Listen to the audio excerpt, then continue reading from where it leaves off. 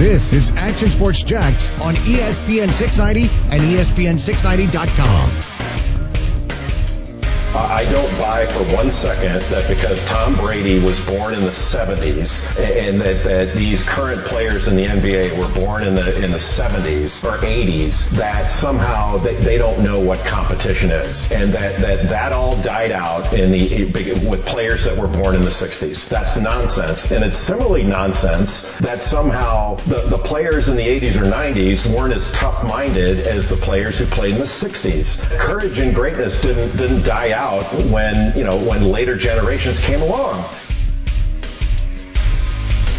Oh, it's the age-old debate, right? Era to era, decade to decade. How are the players different? Who's better?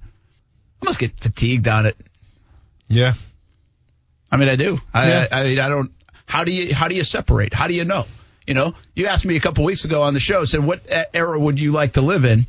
Or report it, and I said I'll go in the 40s and 50s. I think baseball was at the best it ever was and will ever be, and I think those players were unbelievable. Sure. I don't even think of, and this is not right, but I don't even think of any player right now as good as Mickey Mantle and Ted Williams. Don't even think about it. Well, That's not true. They probably are just as good, if not better, more athletic, more in tune with their craft because of what's at their disposal now. Now, those guys were brilliant at their craft. It's one of the most underrated things I think about baseball, especially golf comes into this, and I'm sure football and all the other sports, is just how knowledgeable of their craft these guys are. They don't get enough credit for that. But I think when you go decade to decade, era to era, it's so hard to really compare because the styles, athlete has changed so much. The workout habits have changed so much. It's just so different. But there are, I guess like Jay Billis was just saying, there are probably a lot more similarities than we give it credit for, even though it was black and white images versus color images and HD TV and all the rest. Sam Jones lives in the area, former Celtic great. He's awesome. And I've asked him this before. I said, all right, so who's the best player? He said Michael Jordan, LeBron. He watches it all still. And said, Bill Russell. He won the most championships. Simple as that. And, of course, he played with Bill Russell, and he played on those legendary Celtics teams. Yeah. So that makes sense. But I think that's the point. There are a lot of people right now that say LeBron James, best player. Well, that's because it's this generation. It's what they know. They played against him. Don't you want to – if you played in the NBA right now, don't you want to say, yeah, I played against the best guy ever. It was LeBron. Obviously. Even though the recent poll and most people would say, yes, it's Michael Jordan. That's what's cool about Jordan is that across all generations, I would think most people would still vote for him. It's like Babe Ruth, right? Babe Ruth would win that vote of all-time baseball players, and he hasn't played in like 80 years. Let me ask you this question. Talking about baseball, basketball, or football, if you take somebody from the 30s, 40s, or 50s, and you bring them to today's game, which sport would be the hardest to adjust to, and what sport would probably be the easiest to adjust to? Basketball, baseball, football. Correct. I mean, you can throw hockey in there, but let's go baseball, basketball, football. They still play hockey? Did that feel good? Yeah, did that cheap shot feel good? It did. Was it worth it? Okay. Yeah, it kind of was. Okay. I haven't got to the back part of that Bold Take podcast. Just wait. It goes downhill. I mean, you thought I talked you up really nice in the first half. Wait till that second half comes out. Yeah, I thought about that one today at Eddie Bauer. But the baseball's easy transition. The game hasn't changed that much. And those guys today would hit bombs.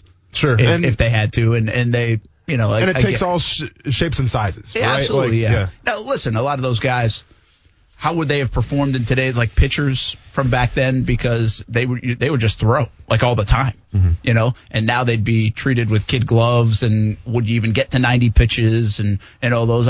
But still, I think the game of baseball's somewhat similar. Okay. NFL, man. That's kind of where they even know what a forward pass is in the 30s and 40s. Is that fair enough? Yeah, I mean that's kind of where I'm leaning is the NFL. But really, what sticks out to me, and I think you bring up a good point. You said this before, and we said who's the best athlete, and it might be the NBA players. Were they in the 30s and 40s as good of an athlete as they are now? Would they just get run out of the gym? Would they be able to? The jump shot was so important then. Yeah. You couldn't dunk back then. Yeah. would they still fit in? I got to believe fundamentals still win the day in all sports. Mm-hmm. So it allows you to play that skill set. And if you're fundamentally sound, you get by. I would probably say football, though. It is a different game. Basketball's different in some sense. Baseball, I think, is pretty similar, even though now we care about home runs and we don't care if you strike out 4 times a game. Mm-hmm. But I would think football would be not necessarily the violent nature of it. I think the style of it. Sure. I think you'd have, again, with the quarterbacks, the receivers, even the blocking ability of offensive linemen, would it be the similar skill set of a pass-heavy game now? Mm-hmm. Probably where I'd lean. And I combine it with the crazy athleticism, too. I mean, you talk about offensive linemen running 4'6", 4'40". That's going to be my point. Where if you look at the evolution of the athlete, I'm very adamant saying I think basketball athletes are probably the biggest ones. They're most impressive. But in terms of going from the 40s or the 50s from the NFL to the athletes now, I mean, I get it. Even back in the 70s, 80s, you get Walter Payton. You had guys like Barry Sanders, Bo Jackson, Deion Sanders.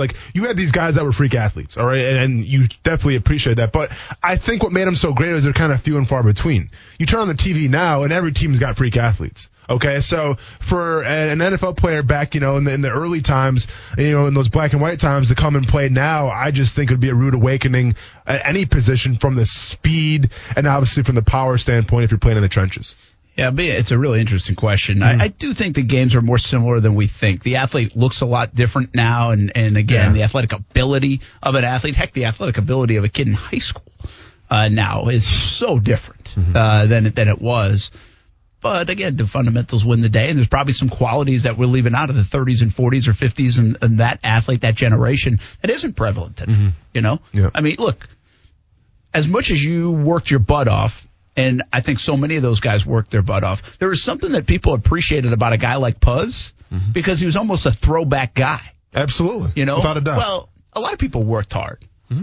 A lot of people thought they worked hard, but few people worked like Puzz worked. Exactly. Could you make the case that back in the 30s, 40s, and 50s, a lot of people worked like Puzz did? I don't know. Good point. That's what I'm saying. I'm not sure.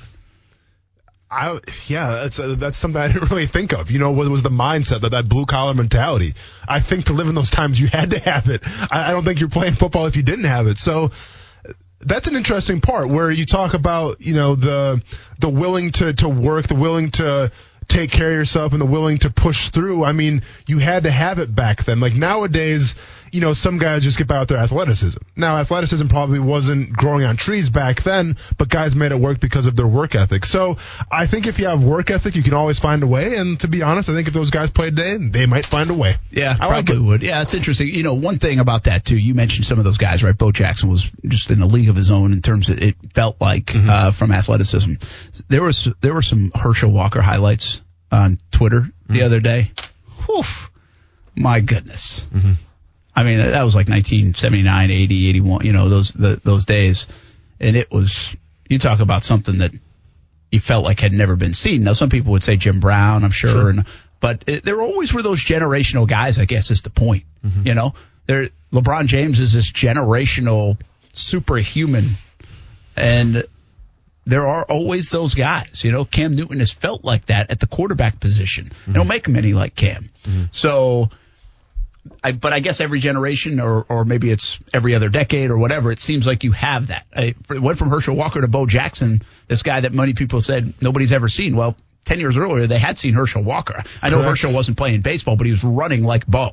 Yeah, he's doing 1,000 push-ups a day as well. Yeah. So it's pretty interesting and how that it's just how you view, but that's why it's also an endless conversation. That's why I get a little fatigued on the comparisons because we could go around in circles all day on it. Of course. But the comparison. There's no right answer. It's no exact science. I think it's better to find the similarities of the generations. Sure. Yeah.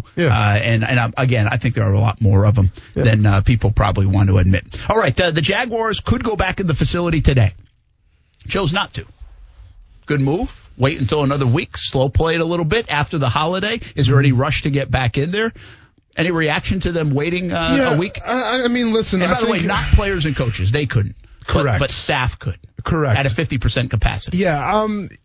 Obviously, I think if you're a fan of football, if you're a Jaguars fan, you think, well, what's an extra week? That makes no sense. Why? What is a week going to do? and I think that's kind of the narrative that can be thrown around right now in the city of Jacksonville. But I just think, Brent Moore, it's about the timing of it in terms of what day of the month it is, right? Because we do have a national holiday coming up, and I think it was probably Doug Marone's goal to say, hey, you know what? You guys enjoy time with your families. It's been crazy with the pandemic. Maybe go visit some loved ones. Maybe, whatever you want to do. I'm not sure if traveling is going to be really a necessity, but just enjoy your weekend, enjoy the holiday, and then after that, it's time to go back to work again. So it's kind of like the last hurrah of you guys enjoy yourselves before we start focusing back on football again. So here's a couple of things without getting into the minutia of everything. There's a lot going on, but here's some things that are happening all across the NFL. And the Jaguars are in compliance with a lot of it. They have cited athletic trainer Scott Trulock to be the team's newly appointed infection control officer. And along with, Lamping and Dave Caldwell and Doug Marrone and others, they've been trying to kind of set forth this path that they're going to go on and to create an infectious response team. So, listen, to me, that part's no different. That sounds kind of like very technical, but in a lot of people's workplaces, they might cite issues over a year and they have group meetings and they have leadership meetings and then they have employer reviews, and out of the reviews come hey, let's form this committee to do X. Well, that's basically what this is. Now, every business is being forced to make changes because of COVID-19, but that's how I view it. So there was some pushback, at least that I got a little bit, some text messages and things about why did the Jags not hire somebody from outside? They took their athletic trainer and kind of made them the infection control officer. Yeah. So why wouldn't you bring somebody else in, enough on the plate already for the athletic trainer? I would say that's the guy you trust right now with the most knowledge of anything health related to your staff and players. Yeah. You're comfortable with them. I also think, and I'm not sure about this, you've been in the buildings, but it goes a little bit toward what we were saying with the minority postings and new jobs that might become available for minorities, women on NFL staffs to give more opportunity. The staffs are so big anyway. There's so many people that work. And when changes are made, like new people come in, they add more. Like there are so many assistant coaches on a football team. My guess there are a handful of people that work in the training. Of course. Staff of the, maybe more. Like, I don't know how many, but in some places there might be 8. In some there might be 4. So maybe you have enough bodies to be able to give, in this case, Scott Trulock, that title and kind of head up what you're going to do to combat COVID-19 within the building. Yeah. So it kind of made sense to me. I was a little, but some people did say, hey, Major League Baseball's doing this, sure. NFL's doing this. Are they kind of just saying, we'll fill the position, but. Yeah, no, listen, I'm not mad at the way they're going about it. You hire a guy that's in the building already, a guy that you have experience with. I guess, and listen, I'm not opposed to guys going back to work and guys earning their paychecks and football being back, right? I think we all embrace that and we all look forward to that. And eventually, let's be honest, Brent, whether, you're a small business owner or whether you're a professional athlete, like eventually you have to get back out there and go back to work, man. And, regardless of what the environment is. But I'm going to say this though, and this is my one request right now from the NFL. Okay. It's that we talk about everybody being on the same page. There needs to be a protocol in place where if, 2 or more players on a team come down with COVID-19, there's a protocol of what to do. Okay, because the last thing I want to see is a team get infected with, 4 or 5 guys, whether it's coaches, whether it's players, they get infected. And all of a sudden we're sitting here like wondering, well, what should we do? What should we do? Like, you have to have the protocols in place. Now, don't get me wrong. Just because you put a protocol in place doesn't mean you can't change it to a week by week basis, because we've seen it firsthand, Brent. The landscape of the pandemic and the landscape right now of quarantine, it changes on a daily basis. So I'm not saying put in these, put these rules in stone saying, well, if something happens, you have to do this. All I'm saying is just put a protocol in where if it hits the fan, you're at least prepared for it. Because the last thing I want to see is the NFL not be ready for something if it goes drastically wrong and we're sitting here wondering, well, why didn't you do that? Why didn't you do that? Yeah, I think they have to be ready for that. They have had way too much of a heads up to be ready for that stuff. Like Major League Baseball is very thorough plan, at least that they've introduced. 67 pages, I think it is. We will get a plan like that from the NFL, I think, once they are on the doorstep of actually games, practices, preseason games, those kind of things. I don't think there's any rush to that right now. Mm-hmm. Again, if I'm the NFL, I'm just kind of observing. I'm looking what the soccer leagues did across the pond. I'm seeing what other sports are doing, how we implement what we learn from their mistakes. It's a beautiful position to be in the NFL. Mm-hmm. Now, the NFL is the most powerful sport in American sports, and they have the luxury right now of kind of sitting back and watching everybody else do this and figure out what's right and wrong. It's a beautiful position for them to be in, even in uncertain times right now. And it's really, we don't talk about COVID-19, a beautiful situation to be in. But I think it's fortuitous for the NFL.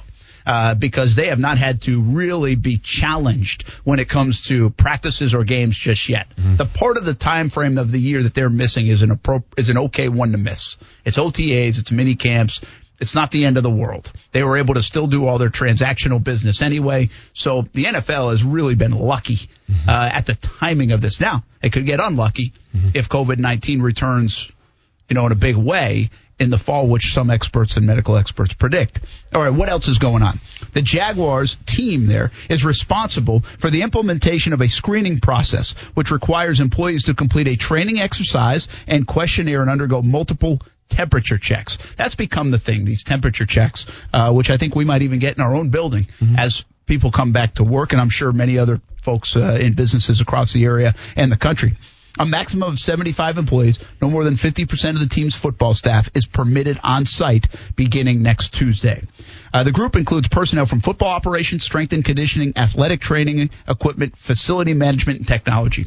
So why is this group? Doug Marrone hinted at this last Friday, and he said, well, all our equipment, everything that we use to operate, to teach, to coach, the film we look at, to draft players, everything kind of got brought into all of our houses.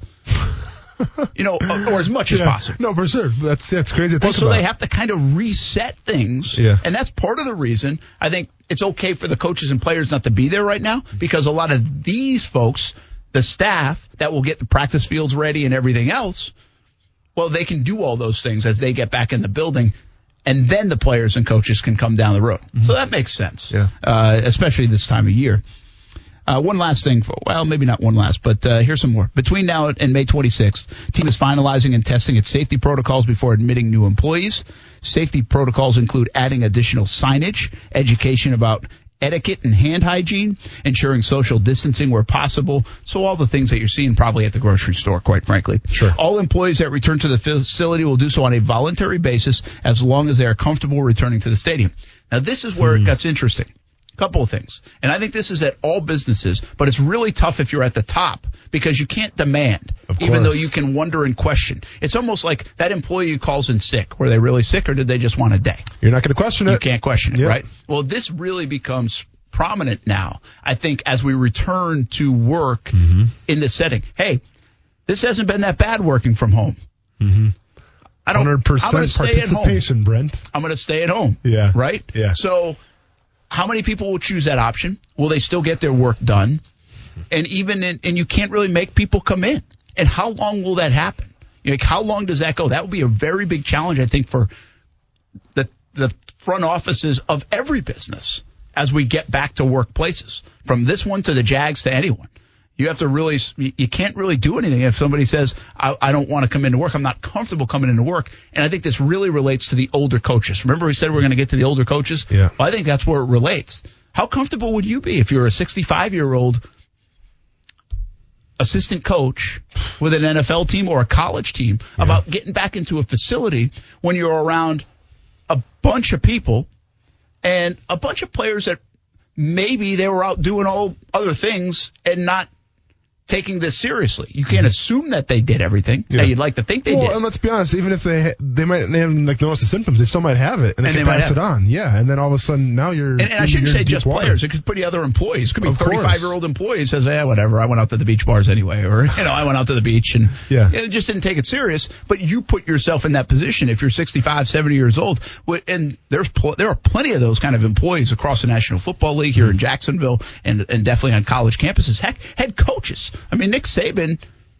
what is he, almost 70 years old? Yeah. And there's a lot of coaches out there, man. He could be more susceptible than, 36-year-old Cliff Kingsbury.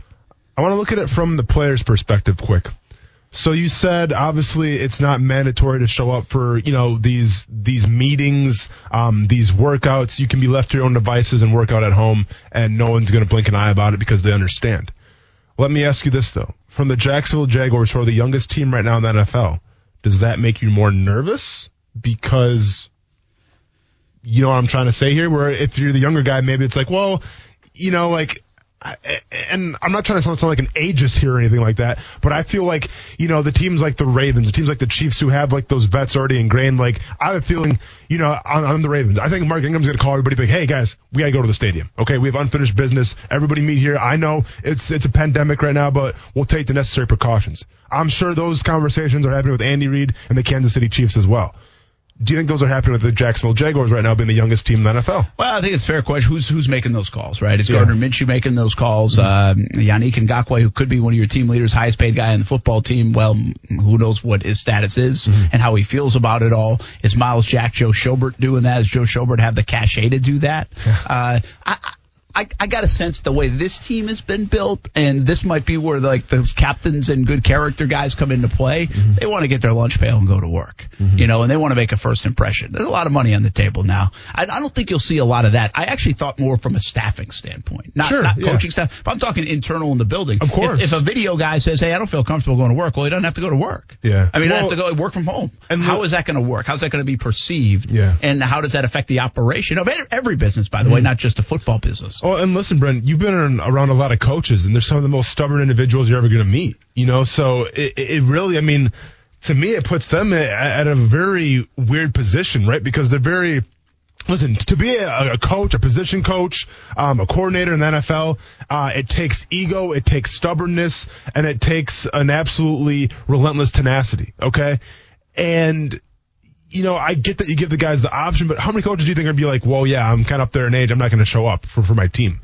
Like, I have a feeling we're going to see a lot more coaches in that stadium than not see them in the stadium. And let's be honest, that can be worrisome, okay? Because the whole thing with COVID-19, think what you want to think about it, but you can't deny the fact that it affects people who are older. And a lot of coaches in the NFL, position coaches, or even the front office members, they're older. So it does kind of I don't want to say, knock on wood, obviously, but it does make you a little nervous for the future of how this is going to go. Well, I think that's what has to make people nervous. Again, we stopped play for a couple of reasons, in my opinion, if we're being bluntly honest. The sports would have eventually hit the pause button because of the nature of this thing, but the NBA stopped. Why? Because somebody tested positive. And all of a sudden it became, oh my gosh, there's a couple more people. What else has happened in that locker room? How many are going to get it? What about the trainers? What about the coaches? What about the older folks in that building, on that team, security workers, all of those folks? You started saying, wow, look at all the people it could affect. So they hit the pause button on that because why? They were afraid that they were going to be a catalyst to get somebody else sick and then face whatever litigation for doing it. And I think it will be the same thing this way. I think that's what will be the ultimate test. When are you comfortable where, all right, we're not going to be responsible. That's why they basically have to say, hey, it's a voluntary thing right now. If an older coach, an older employee wants to go back in that building right now, there's a voluntary aspect of this that you have to feel comfortable enough to do it. And I think, I'm not a legal analyst here, but I think that would take the onus off the organization of any legal matter down the road if that person were, God forbid, die or have troubles with COVID-19. But it is at the forefront of all this why things stopped, why things continue to be stopped for the most part, I think is the litigation part of it. Nobody knows how to handle that part of it amongst the pandemic. Yes, there are health and safety and all the good, those things too, the rightful things, but don't kid yourself. Yeah. Litigation is at a high point on the priority list of we have to figure this part out because we can't put people in danger and then have them coming back and we're responsible for it. It's not only the right thing to do, but you don't want to get taken to court all the time on it. Listen, I just hope in terms, because that's what I keep going back to now is the coaches. We talk about the players a little bit, but I think about the coaches. I just hope that who's ever running the show, whether it's a head coach, whether it's an owner, they save some of these older coaches from themselves because I know how coaches operate, Brent, and especially the old school type of guys who they're going to show up. That they're going to show up because they think that they have to. Forget, it's it's not mandatory, it's voluntary. No, it doesn't matter to them, man. They're still going to show up and be there for their guys. So I just hope that, someone can step in and just say, hey, we get it. We love your passion, what you bring to the table, but let's be honest, some things are a little bigger than football right now. You have your family, so let's just take our time and get back into it. I just hope that's the way that it goes, because I don't want to see a coach get sick, I'll be honest. Well, listen, they've got all things in place to be able to at least get through this next stage. Jags facility will open next Tuesday. Again, coaches and players, I think, still a little ways off, but really this would be the time of year they're almost getting out of there in a couple of weeks. We might not see coaches and players in there until July at some point. One other thought on what you just said. I do think along the coaching ranks, they've enjoyed this time, being able to spend time with the family and still be able to get work done. Yeah. I think a lot of people in every business has said, hey, you know what, I can still get a lot done and do this. Yeah. Now, as soon as other people go back in that building, there's like this guilt factor, especially the way those guys are made up of, sure. Well, they're in there, I better get in there. Yeah. Because if I'm not being seen, people are thinking I'm not doing anything. Well, and listen, I'm glad they got to spend time with their families, man. That's awesome. But they should have spent some time with some interior decorators, because watching that draft, man, all your houses are kind of just except, the King Kingsbury, baby. Kingsbury's always bringing it. He did bring it, that's for sure. Final segment of the show coming up. Action Sports Jacks on ESPN 690 here on a Tuesday. Thanks for hanging with us. Transitioning to the other side of the ball, man, just going to lay it out there really simply for you. It's a yes or no question. Right. Will switching to the 3-4 suddenly make Todd Wash an actually good defensive coordinator? Is that an answer? No. I think he's going to be better, yes. So I'm saying yes. There you go. Okay. It's kind of a running joke on this thing. He's sort of a whipping boy around these parts. Oh, You had to. You couldn't play the next point where I talk Todd Wash up and share the story about what he did for my career? I have 30 seconds. Bummer. Should have got to it quicker. I made Cap feel really bad about that because long story. I'll tell the story real quick. Have I shared the Todd Wash story before about what he did for me? I think so. Go ahead. Okay, we'll say you one have more a lot time. of stories. You have stories for days. So I do have stories for days. No, so listen, say what you want about Todd Wash as a defensive coordinator and what he's brought to the table for the Jacksonville Jaguars, but in my career, I owe that guy a lot because when I ended up getting cut from the Jacksonville Jaguars in the spring, it was not supposed to go down like that. The original plan was, because it was like the second or third OTA where I got cut. Well, there was like 8 OTAs coming up. And the original plan, from what I was told, and keep in mind, this is what a former teammate told me. But supposedly what happened is that Dave Caldwell wanted to retain me through the entire OTA. Because that way, I'm an extra body if somebody gets hurt. Basically I'm just kind of like, a pawn, let's call it.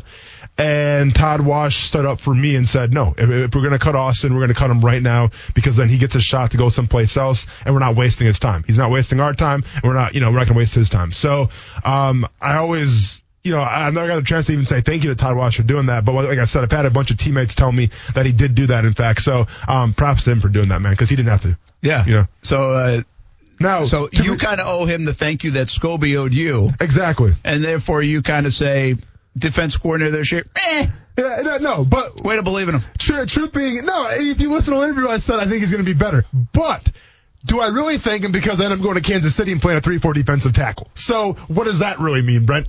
So maybe if I would have stayed around a little longer, then I would have went someplace else. But the question is the 3-4 defense going to help out Todd Wash? And let's be honest, it maybe save his job here in Jacksonville. To me, it's almost like the Gardner Minshew effect was for Doug Marrone and Dave Caldwell when we talk about Todd Wash and 3-4 defense, right? Because the big reason why we think that Doug Marrone and Dave Caldwell were able to retain their jobs is because of Gardner Minshew.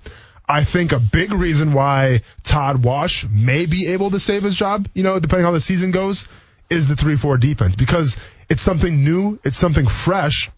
It can put up big numbers, and if you have some, low-key success with it, well, we saw it last year, Brent. All right, last year the defense was a nightmare. And if all of a sudden you come out and maybe you're a top 10 defense in the NFL, well, that's something to point at. That's like your Gardner Minshew. It's like, well, look what I did this year, so you should keep me around. So I think Todd Wash actually has a lot going for him in terms of the scheme. Now, can they get the job done? Will the 3-4 defense work? Still a lot to be, desired, and we'll see. But I think that from the intriguing standpoint, it's going to help him out a lot. Yeah, it's a good call, right? What is the expectation level for everybody involved? Yeah. If Gardner Minshew himself won 8 games, we'd be like, whoa, right? Mm-hmm. Let's go, baby. Exactly.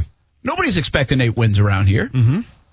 Seriously, think about the NFL and think about the expectations of the NFL. And by the way, I understand if you're going to tell me, well, Jags' expectation should be to go to the Super Bowl and win every year. Okay. That's what's your realistic? That's what you said at the combine. That's what I'm going to tell you, yeah. But I understand that. Yeah. But if you're being realistic of what just happened this offseason, where they've been, what they've done, you're out of your mind if you're picking them to do that. I'm not placing any bets anytime Not even soon. me. Yeah. I'm not doing that. Mm-hmm. But I think if I told you the Jags end up 8-8 this year, you would say, hey, that's more fun than we thought it would be. Mm-hmm.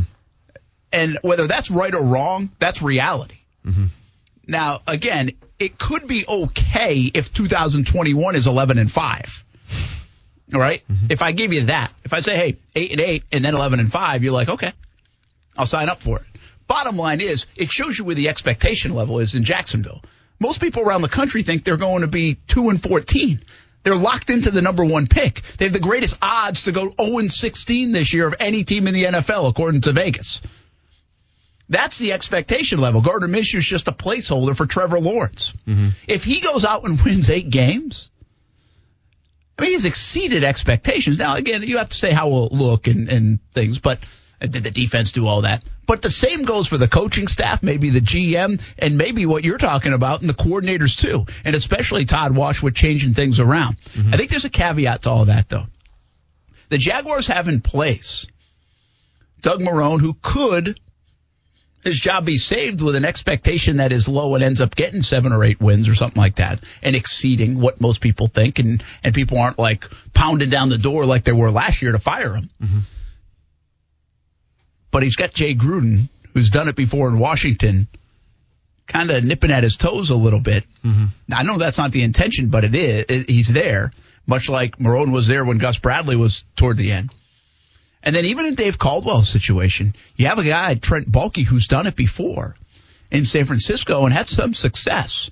And he's now right behind Dave Caldwell. So, yes, the expectation level's kind of there's a low line to hit to exceed them or at least reach them. But I don't know if it definitely locks them in. I think there's a lot to be determined even after this upcoming season because of kind of who else is there. Mm-hmm. If Jay Gruden does a great job, but they only win 7 games because the defense didn't play well, Jay Gruden could be the guy, right? I think it's a clean house type of situation. That's the way I've always said it, but who knows? It's interesting the way the Jags are set up because they have some of those, much like 16, mm-hmm. where they had Marrone behind Gus. Marrone comes in, interim guy, ends up, a few weeks later getting the job, although still not convinced that was the original plan for him to get the job. I think it worked out for him to get the job. This time around, they could have a guy like Baalke who's done the GM stuff before, or Jay Gruden who's been a head coach before, waiting in the wings. So I'm going to say right now there's a thought that, say the Jaguars maybe wins 5 or 6 games next year.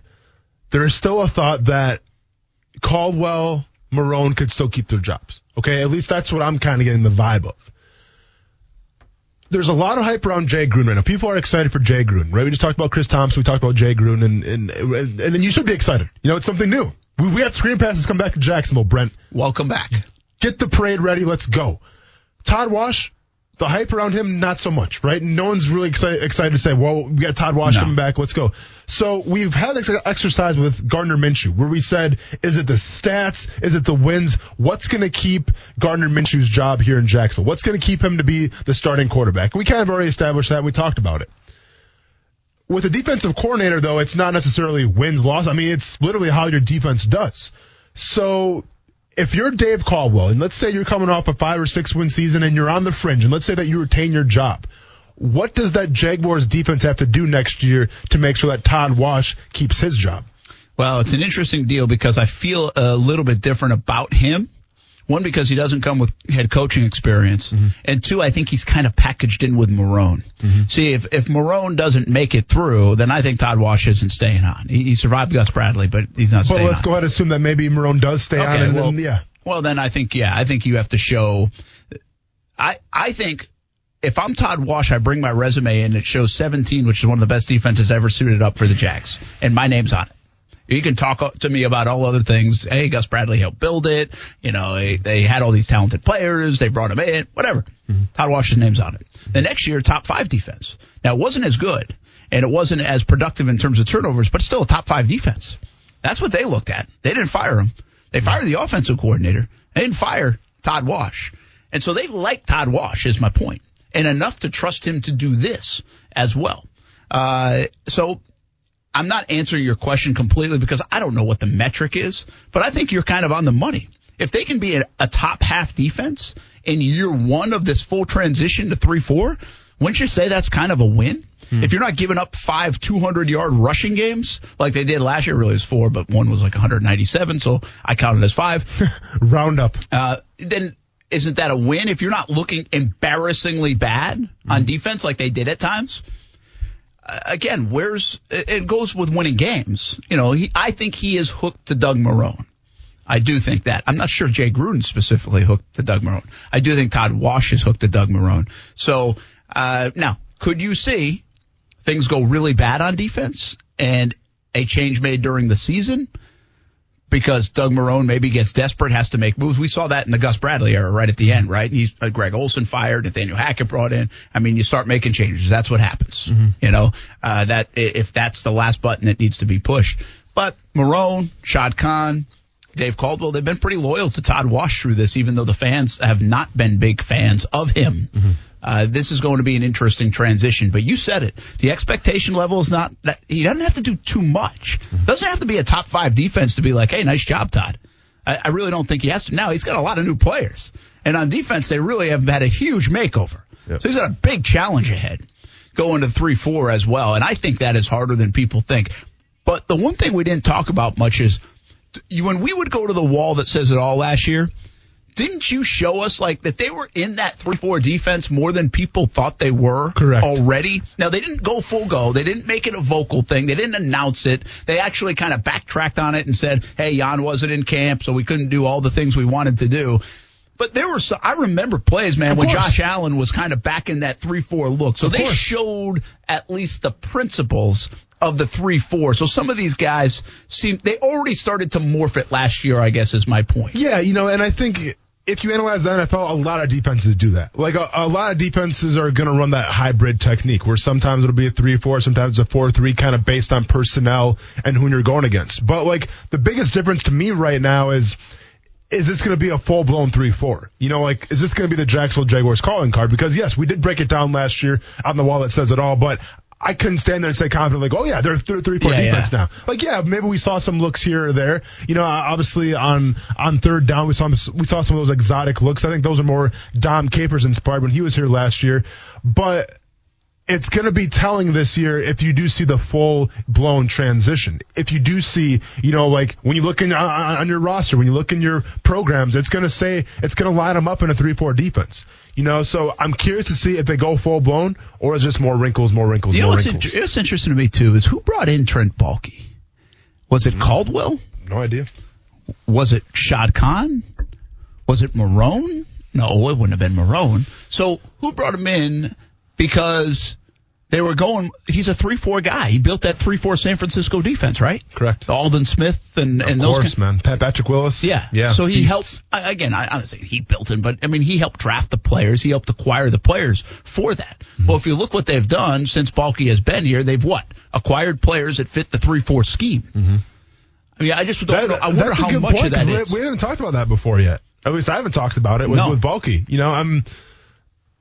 That is a great point, because he was brought in for a reason.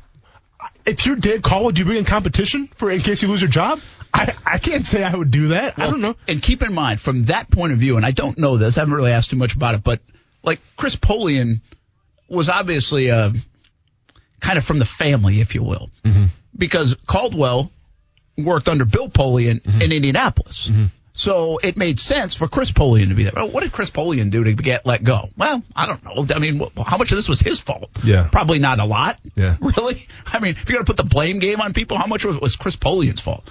Probably not much. That's why I think it came from above Caldwell. I don't think this was a Caldwell move. It would have been Shad Khan, Tony Khan kind of move to say, hey, just to let you know, we're bringing in competition for you guys too a little bit. You guys are on notice here. But also, we're bringing in a guy that knows the system. If we're going to shift over, and by the way, has a history way back in the 90s on North Dakota State, I think it is, with Todd Wash. So has a little history there with Wash. So the Trent Baalke move's interesting because they've made the full go to 3-4, it looks like. They brought in the players that look like 3-4 guys. Yeah. And Baalke's done it before in San Francisco. Let me ask you this. When was Baalke brought in? I mean, February. I don't know. Okay, January, yeah. February. But it was past the point of Tom Coughlin being here, right? Like Tom Coughlin was relieved of his duties, then he was brought in. Yeah. So it makes you wonder if a guy like Tony Khan, who probably has a little more of a thumbprint now on this Jaguars team, who's on the analytical side, one could wonder if he kind of crunched the numbers a little bit, compared the 3-4 defense to the 4-3 defense, and said, you know what? We should maybe go in this direction. And if Tony Khan was actually the guy who maybe was responsible for getting new blood with the 3-4 defense in here. Well, it begs a lot of questions, right? Because we're going through this right now and really just kind of throwing some things out there. Yeah. But this 3-4 defense, if you really add it up, you're like, okay, is Dave Caldwell going to bring Trent Baalke in because he has experience in the 3-4? Okay, that makes a little sense. But he's going to bring in potentially his successor? Yeah. Well, I don't know. I mean, you could make the case, Gus Bradley in 16 brought in Doug Marrone to be part of the staff, who potentially you could line it up to be a successor. You're just trying to win games, whatever you think's best. So if Baalke has a history in that and has had some success in that and knows what the 3-4 talent looks like, and by the way, brought in Aaron Lynch, who he also drafted in San Francisco, so that shows you he has an imprint here. I think Cassius Marsh, too, might have been San Francisco when he was there. You're right. Yeah. So he's made – Trent Baalke from behind closed doors has made an impact on this roster, clearly. Right? With the 3-4 looks and even a guy like Lynch and maybe even Cassius Marsh. And the personnel, yeah. But it begs that question is like, who brought him in? And does it show you that Shad Khan is more involved in the football stuff than he's been in the past, which we wondered about and we said he would be anyway, now that Tom Coughlin's not here, because he trusted Tom to do all that stuff. That was clear as day. Or should we say Tony Khan's more involved? So it's really, it does raise some interesting questions about kind of the pecking order in there and how this all came about. Yeah. Now listen, do I think Jay Gruden's in there because Doug Marrone thought he'd give him the best chance offensive coordinator? Yeah, I do. I think everybody thought that. I think so. That makes sense. Again, I'm not saying they're being, hey, you have to have this guy in there. That's not a good way to run things. But the Baalke one is interesting. Might have to dig a little deeper on that. I just think either way, whoever brought him in, I just think the fact that he's got these 3-4 principles from San Francisco, showcased that before. Brings the personnel in for it. And he's doing a lot of that. It shows you that Baalke's got a little bit more of a, like, I never felt Chris Polian had an imprint on the roster. Now he might have, but I never felt it. Yeah. I feel like Baalke has had a little say in this roster. Yeah. More so, and I think that showcased a little bit through the 3-4 acquisitions. And not to say Dave Caldwell couldn't have acquired a 3-4 guys. I mean, he knows football. Sure. I know some people argue that, but he knows football, and I think he could go acquire the same. Yeah. But I think a little bit of this is some meetings with Baalke and Baalke's decision making and has some handprints and footprints on what's going on here. Listen, man, I'm just sitting here listening to you break this down right now, and I'm like that guy from The Wire, in that GIF where he's kind of like just kind of glancing over like, whoa, what's going on right now? Like that's how I feel, because I honestly I never put two and two together, with their signings and everything like that. Kind of with that backup GM role, it does make a lot of sense, and it was kind of in front of us the whole time, and I never pondered it one time, but you bring a guy over with the San Francisco 49ers who is obviously very versed in a 3-4 defense, who had a lot of success in the 3-4 defense, and then you look at it now with the personnel and the kind of the rumblings of them switching over. I mean, it makes too perfect a sense. Oh, your appearance on the Bold Take podcast brought this up. With your relationship with Todd Wash, and you owe him a thanks, much like Josh Scobie gave you a thanks. Yeah, yep. And then you kind of owe me thanks for going on that show then, because you were hesitant and said I couldn't go on anymore. You just tweeted that out. I did. I'm still curious about that. We probably have the best topic of the show today because of them. Well, I actually thought the blow-up dolls was a better topic, but they're relatable to everybody. Yes, Brent. Yes, Jaguar fans are hanging by a limb there. When we went blow-up dolls to Disney songs in a 30-second span, I thought that was a pretty good pivot. Something for everybody, man. Something for the adults, something for the kids, man. Hey, we cover all our bases here on ESPN 690. Absolutely. Once I listened to the rest of the Bold Take podcast, you may be suspended. from ever going on again. No, you're fine. I mean, from your standpoint, I had nothing but nice things to say about you and Coos. So you're welcome for that. Even Coos? Well, now we know you're lying. This is all fabricated. Well, I'm going to be honest. I figured the boss will be listening. I want to make everybody sound good here at the Cox Media Group. Was it Cox Media anymore? No. Yeah, it is. Oh, okay, good. Make sure I didn't. Oh, boy. Well, I thought we got bought. Guy doesn't even know who he works for. That's a little behind the scenes. I thought there was like a corporate take, whatever. Still Cox Media Group. Okay, still Cox Media Get Group. the name, yeah. Okay. Powerhouse that is Cox Media Group. I don't have my work email. Haven't had it for like a year now, so sorry I didn't don't have that a email. key code to get in. I know. Might not really be able to get in tomorrow. Do I even work here? Like, You might be like, what's his name from The Office? Right he now? hasn't been actually employed for 2 years. Check out the Bold Take podcast. Check out our podcast as well while you're on there. Action Sports Jacks on ESPN 690. You can listen to the show every day if you missed it. Hey, Coos, happy birthday, man. Hope you get some cake, a present, something. Happy birthday, dude. I should have brought you a cake. Now I feel bad. I don't really like cake, though. All right. Glad I didn't get you one. Have a good night. We'll see you on TV, CBS 47 and Fox 30. Thanks for hanging with us on ESPN 690. For the ones who know safety isn't a catchphrase, it's a culture. And the ones who help make sure everyone makes it home safe. For the safety-minded who watch everyone's backs, Grainger offers supplies and solutions for every industry, as well as safety assessments and training to keep your facilities safe and your people safer. Call, click Grainger.com, or just stop by. Grainger, for the ones who get it done.